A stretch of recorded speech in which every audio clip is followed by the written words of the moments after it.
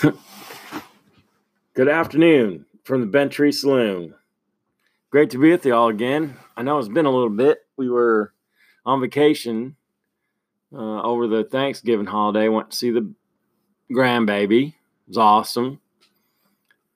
Laney Grace is just the cutest little thing you ever did see in your life. And man, we're fortunate just to be able to see her for a few days. It was awesome. And can't wait to get back and see her again. I know it's been, probably 4 or 5 weeks since we've had a chance to chat again. But today I'll give you some stories and hopefully you'll like them and have a good time doing it. So today's episode is sponsored by the Bent Tree Ranch. The Bent Tree Ranch, where the land is the brand. Our 5th episode is titled Firsts. And it's about things that happen in your life for the first time. We've all had many of those first time experiences, right? Where you just have them. And my life has been filled with some of the stupidest ones that you'd ever dream of. So we're going to start today with a story about hunting and fishing, right? So if you've ever hunted and fished as much as I have and we have, and how much we've done it in our lives and how important it was, well, that first time that you shoot something is a big deal, right? Like, I don't remember my first fish because I think I was probably too little. I've been hit in the head too many times since then to remember which first fish I ever caught. But I do remember my first mallard duck that I shot. And so we had these friends, and they had some acreage out about 5 miles out of town. And behind their place, they had a great big old swamp. And so if you're from Minnesota, you call it a slough or a bog, one of the two.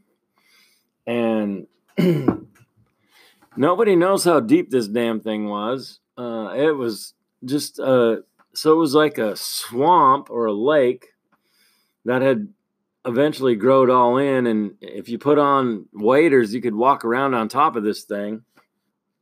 And but nobody knew how deep it was, and if you were stupid enough to slip through, the bog, you never know if you come back up or how far down you're going to go. And but it was a great place to shoot ducks, I'll tell you that. And so when you're the youngest one in the bunch and you're on your first duck hunt, they would tell you, well, we're going to, you don't get to wear the boots or anything like that. We're just going to stick you in a canoe and drag your butt out in the middle of this thing. And they gave me they gave me a 410 single shot. And they said, well, if you see a duck and shoot it, kind of laughing, right? And so they pulled me out into the middle of this thing in this canoe, and I'm sitting there, and the rest of the guys are out walking around in their waders. And sure shit, I see this great big mallard drake come flying right over my head. I just point the barrel at the sky and shoot him, and he falls down dead right by the canoe. Not close enough for me to grab him from the canoe, but I'd have to walk out and get him. Well, I had, listened to my old man and said, don't get out of this thing, because if you slip through the bog, you're going to end up like however deep in the muck you're going to get. And so I waited. It seemed like 4 or 5 days. I had to wait for the guys to come back. I know it was only like 45 minutes. But I had my first duck sitting right there, and I was so excited. I just wanted to grab it and touch it and hold it up and for everybody to see. And I'll be damned if when they come on back, they were like, well, did we hear you shoot? And I said, yeah, I killed this duck, and it's sitting right there. And they're like, there ain't no way in hell you killed that duck with that gun. I was like, whoa, you guys didn't shoot it. Like, I'm the only one here, and I'm the only one with this gun. I shot that duck, and they're like, there ain't no way in hell that you shot that duck with that 410. I'm like, it's happened a million times. And so at the end of the day, we still kind of debate about who killed that duck. There ain't no question in the world who shot that duck. I killed it. My first. So that's the first of the first is I shot that damn duck. And I got pictures still to this day to prove it. So we'll kind of move on to closer to home. And I've told you all about Mikey a few times. Mikey was just the biggest dipshit that ever lived. But Mikey and I, we had a really good friendship. And there was this creek. I'll call it a creek. You guys can call it a creek. You can call it whatever you want. I'm going to call it a creek. And it ran probably about a football field down from the top of a hill down into the lake that we lived on. And it was about a quarter mile south of the house. And Mikey and I, we messed around there a few times, but I never really went down and explored it or anything. And so we're over there one day, and it looked like there was somebody sleeping down in the bottom of the creek. Now, this thing was nasty. It wasn't a real pretty place to go. It stunk. It was like a ravine. There was a pipe, actually, like not a sewer pipe, but like a storm sewer pipe that came out of the side of the hill. And that was actually what made this ravine that we called the creek. And so Mikey and I were over there messing around one day, and hang on just a sec, I got to talk to Doc. Hey, Doc. That's my buddy Doc Teeter there. Anyway, so Mikey and I decided we're going to go mess around at the creek. And there's a guy that is in the bottom of the creek, and we thought he was dead. We actually thought he was dead. He was just laying down there in the bottom of the creek. So we thought he was dead. And we ran out of there, and we were yelling, screaming, and we told everybody in the world that there was a dead man in this creek, and turned out that it was just a bum that was living down there for a little bit. But when Mike and I busted him and rousted him out of there, he was gone. And but so it was another first for me. It was the first dead man that I ever found, or dead person. And it turns out he wasn't even dead. He was just a bum living down in the creek. And Mike and I rousted him out of there, and he was gone. But to this day, this is a long time ago now, but to this day, I think they still call it the Dead Man's Creek. I think everybody remembers their first job. I'm not sure that if you had a job, you didn't remember your first one, right? So when you're like 13 and you get a chance to have a good job, well, you take it. So there was a bunch of us that would hang around up in town at the store, and there was a guy that would come around once in a while, and he drove a nice car and smoked cigars, and he would ask us if we wanted a job. And so one day we're like, well, what is the job? And he said, well, I work for the St. Paul Pioneer Press, and I'd hire you guys to deliver papers. Okay, well, so you're at the drugstore in town, and this guy comes around, and he says he wants to hire you to deliver papers. So, you think about it, and I went home and I asked my parents about, like, well, can I get this job? And they were like, yeah, it'd be great, because you can earn a bunch of money, then we don't have to pay you, to mow the grass or whatever, which was a complete joke. And so this guy hires me and a couple of my buddies, and they gave us routes. And you had a paper route. So mine was about a 3.5 mile route. And you went around on your bike or walking, or in the wintertime on your snowmobile, and you delivered papers. So for my 3.5 mile route, now remember, this is rural. We're not in the city. So for 3.5 miles, I had about 26 papers on a daily basis to deliver. And so you're kind of an independent contractor with this paper company, right? So they would they would drop the papers off at the drugstore in town, and you'd come and get them in the afternoon. It's kind of weird.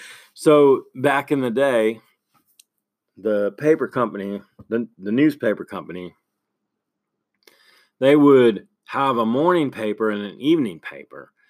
Like, I don't know if anybody does that anymore. In fact, newspapers in 2019, I think are obsolete, right? But back in 1975, they weren't, or 76, whatever. Newspapers were big business. Like, everybody had to have a newspaper because you didn't have internet, you didn't have all the TV stations, you didn't have cell phones, didn't have any of that. So you got your news on a paper. And so my route was 3.5 miles. I had 26 daily papers to deliver, and I had the afternoon paper, because if you're 14 and in school, you can't really deliver papers in the morning because I have to skip school. So I did the daily route, which was easy, right? So you jump on your bike or your snowmobile and run around and drop off 26 papers in 3.5 miles, and it wasn't a big deal. But Sundays was a completely different deal, because back in those days, you could subscribe to the paper and only get the Sunday paper and not the regular weekday paper. And the Sunday papers were like 4 times thicker and heavier and bigger than the regular paper. And I had like 10 more Sunday papers than regular papers to deliver. And it was like a whole bunch more than I could carry. And I tried a couple times to do it, but what you'd have to do is like deliver, a few and go back and get some more, and go deliver a few and go back and get some more. And it just didn't work. So I made a deal with my dad. That's where I said, Dad, I can't deliver the papers. So on Sunday mornings, really early, he would fire up the station wagon and we'd go into town and we'd get all the papers, and he'd help me run my paper out, but I had to pay him. So I'm like 13 or 14 years old, and I had my first job. I also had my first employee. It was my dad. It was funny as hell. And we did it for a while, right? We did it for a couple of years, and after a couple of years, it was kind of a pain in the ass. But we did it, and I think it was awesome. So that's my first job. So I'm going to take a little break here, and we're going to go to a commercial break, and I'll be back in just a second.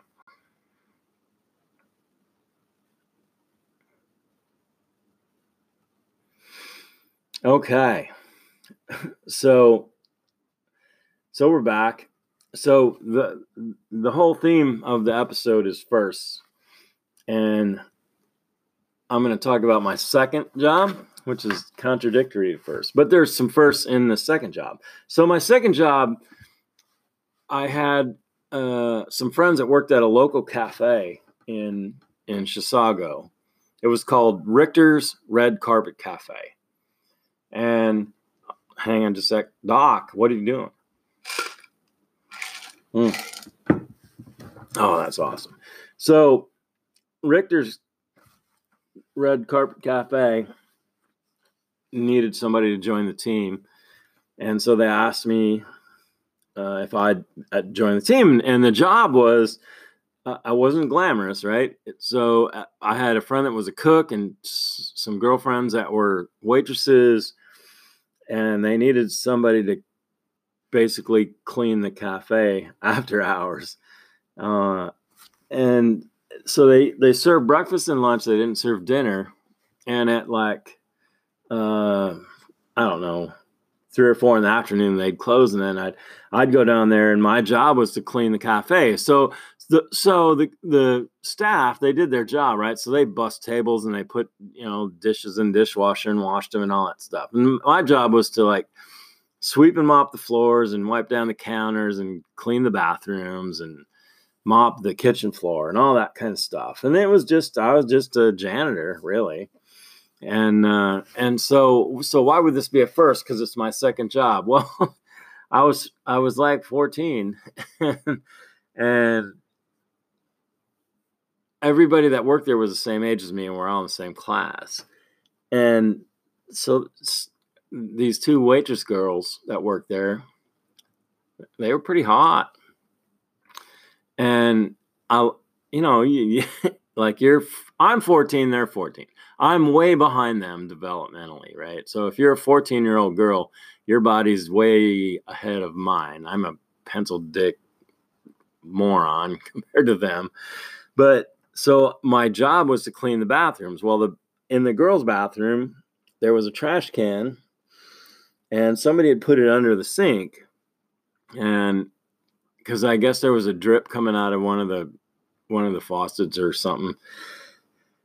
And I went down there like third or fourth day I worked there, and I looked in this trash can and the water's all red.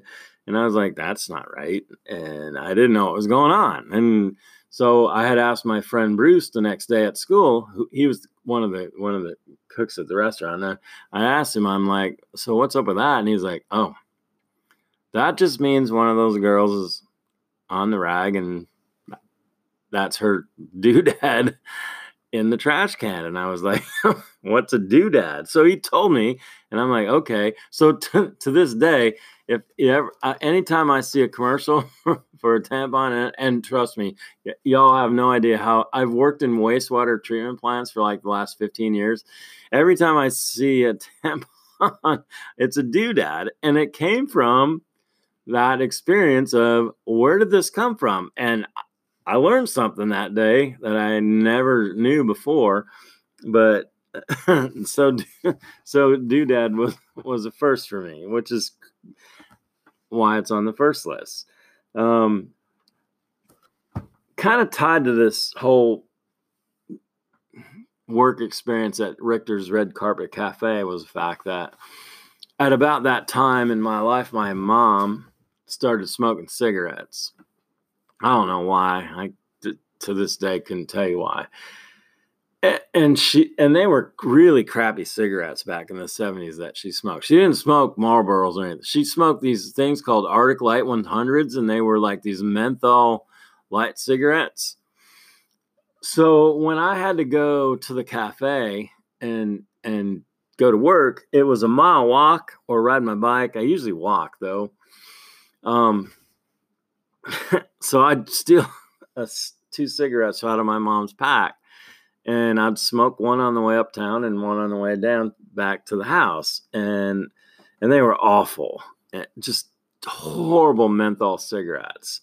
And I don't know why I did it. I just know that at the end of the day, it was kind of the first step in my addiction to nicotine, which lasted way longer than it ever should have. So, long story short, I smoked cigarettes for about, I don't know, that one summer. I never was a smoker, but I started chewing tobacco when I was about 15 or 16 years old. And I chewed until, 2018. So most of my adult life. Now I quit. It's been, I don't know, a year and a couple months or 3 months or something like that. And I'm glad I quit. My doctor's glad I quit and all that. But holy crap. So to all you nicotine abusers out there, you can beat it. You just got to put it in your head you can beat it. So we're going to shift gears a little bit. And that's a great transition into the fact that when I was about 13 years old, so we lived on an acre, and it was a hilly acre, right? So there was a top and a bottom and a hill in between, and a lot of really nice grass, and so my dad bought a 12 horsepower Sears lawn and garden tractor. It had a 36-inch mower deck, and it had a front end snowblower, which totally saved me from a whole bunch of work that otherwise I would have had to do by hand. And I love that thing, and it was great. But it wasn't just for cutting grass and blowing snow. If you took the mower deck off, And the tractor itself, you could put a trailer on the back, and my dad had built a nice little wooden trailer. You could take and haul stuff from up at the garage down to the lake. So kind of the rule was, like, if you couldn't leave anything down at the lake. So I had a boat, and I had a boat motor and a gas can, and I could never leave the boat motor and the gas can down at the lake because somebody was going to steal it, because just people were idiots. They stole everything. And so we would have to haul it up and down from the lake back to the garage. And so if you didn't have the mower deck on the tractor, you could. So this is a cool tractor for a kid that's 14 or 13 or whatever. It had a clutch, so you'd push the clutch in. It had a shifter, so it was like driving a regular car with a shifter. And if you pop the clutch and had the gas just right, and you could pop wheelies with this thing. It was kind of like a little sports car for me driving around. It was awesome. And so I would have the trailer on the back, and you'd be pulling your stuff after a day of fishing. You'd put the motor in the trailer and haul it back up the hill up to the garage. And so the neighbors, so I've told you all about the Cooks. So they had this big wraparound deck, and they could see everything, kind of our whole place. And they did a lot of entertaining out there. And so one day after fishing, I've got the boat motor in the trailer and the gas can in the trailer, and I got the tractor going. I'm going to come up the hill. And, I'm kind of a show-off. Shocker.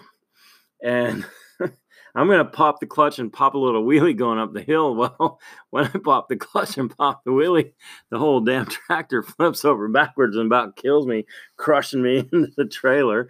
And somehow it didn't. But everything's still going, and the wheels are spinning. And I've just flipped this tractor over and destroyed the trailer, destroyed the tractor, I thought. And the Cooks are just hooting and hollering up on the deck, just laughing their asses off at what a clown I am. So you don't wake up every single morning thinking, I'm going to be the biggest screw up in the world today. But it happens, right? And when it happens, you go, okay, well, I screwed up. But somehow for me, it just seemed to be like, I'm going to wake up today and be the biggest screw up in the world. And it's going to happen almost every day. So that was a huge screw up. And the first for me was like, it's the first time I ever flipped a tractor over on myself.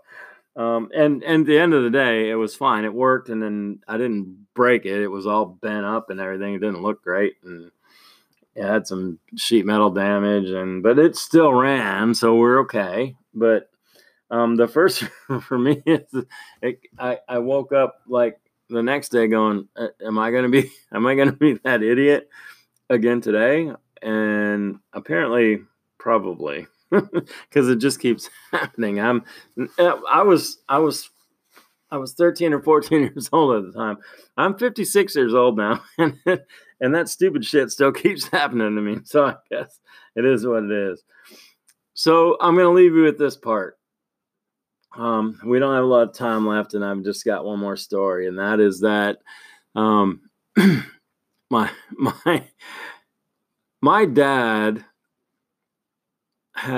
parents had a station wagon, and when my dad wanted to take stuff down to the lake, down the hill, he didn't use the tractor and the trailer. He used the station wagon. And he would put whatever he needed to. An old station wagon, put a tailgate down. You could put whatever on the back of it, or put it in the back. And he would load it up, and he'd drive it down the road, not down the grass hill. He'd take it out the driveway and drive it down the road. And he would unload whatever he did, and then he'd do his thing. And then when it was time to come back, he'd throw it back in the station wagon and drive it up the hill. For me, I had to get the tractor, find the trailer, load the trailer up on the tractor, load the trailer with whatever I'm going to put in it, then go down the hill, then come up the hill, and then unload the trailer, and then take the trailer off the tractor and put the tractor away. And so I have like nine or 10 more steps in my day than he had in his.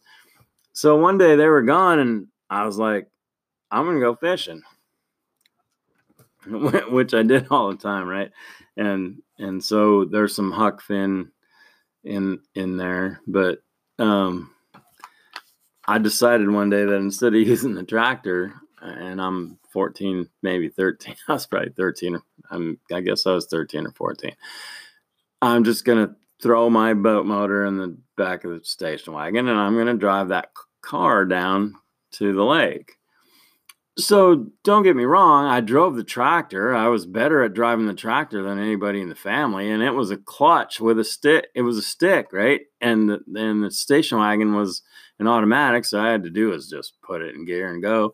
And I'd driven that snowmobile that I'd had for 2.5 years, and so I could drive stuff, right? Like I wasn't an idiot. I could drive things, and so at the end of the day, I decided I'm just going to take this station wagon and drive it down, drive it down the lake, and I got caught.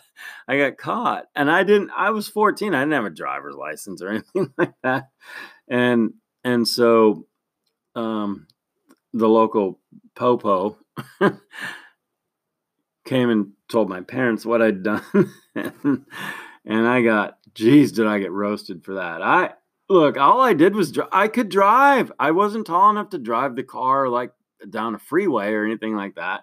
But from the top of the hill to the bottom of the hill was, I don't know, not very far. And at the end of the day, my parents got so bent out of shape over that. And I was like, you know what? I'm sorry, but I ain't sorry. And in the end, it was another first, right? So it's the first time I drove a car. How can you not have a happy day when it's the first time you drove a car? So as we close this out, this was a story about first. It's the first duck I ever shot. It's the first dead man I ever found. It's the first job I ever had. First doodad I ever found. First time I ever smoked a cigarette. First time I ever flipped a tractor. And first time I ever got caught driving without a license. And that all happened before I was 14. So if any of you can all match that, give me a shout. Otherwise, have a great night. And it's been epic treating you all to another story from the Bent Tree Ranch. See you next time.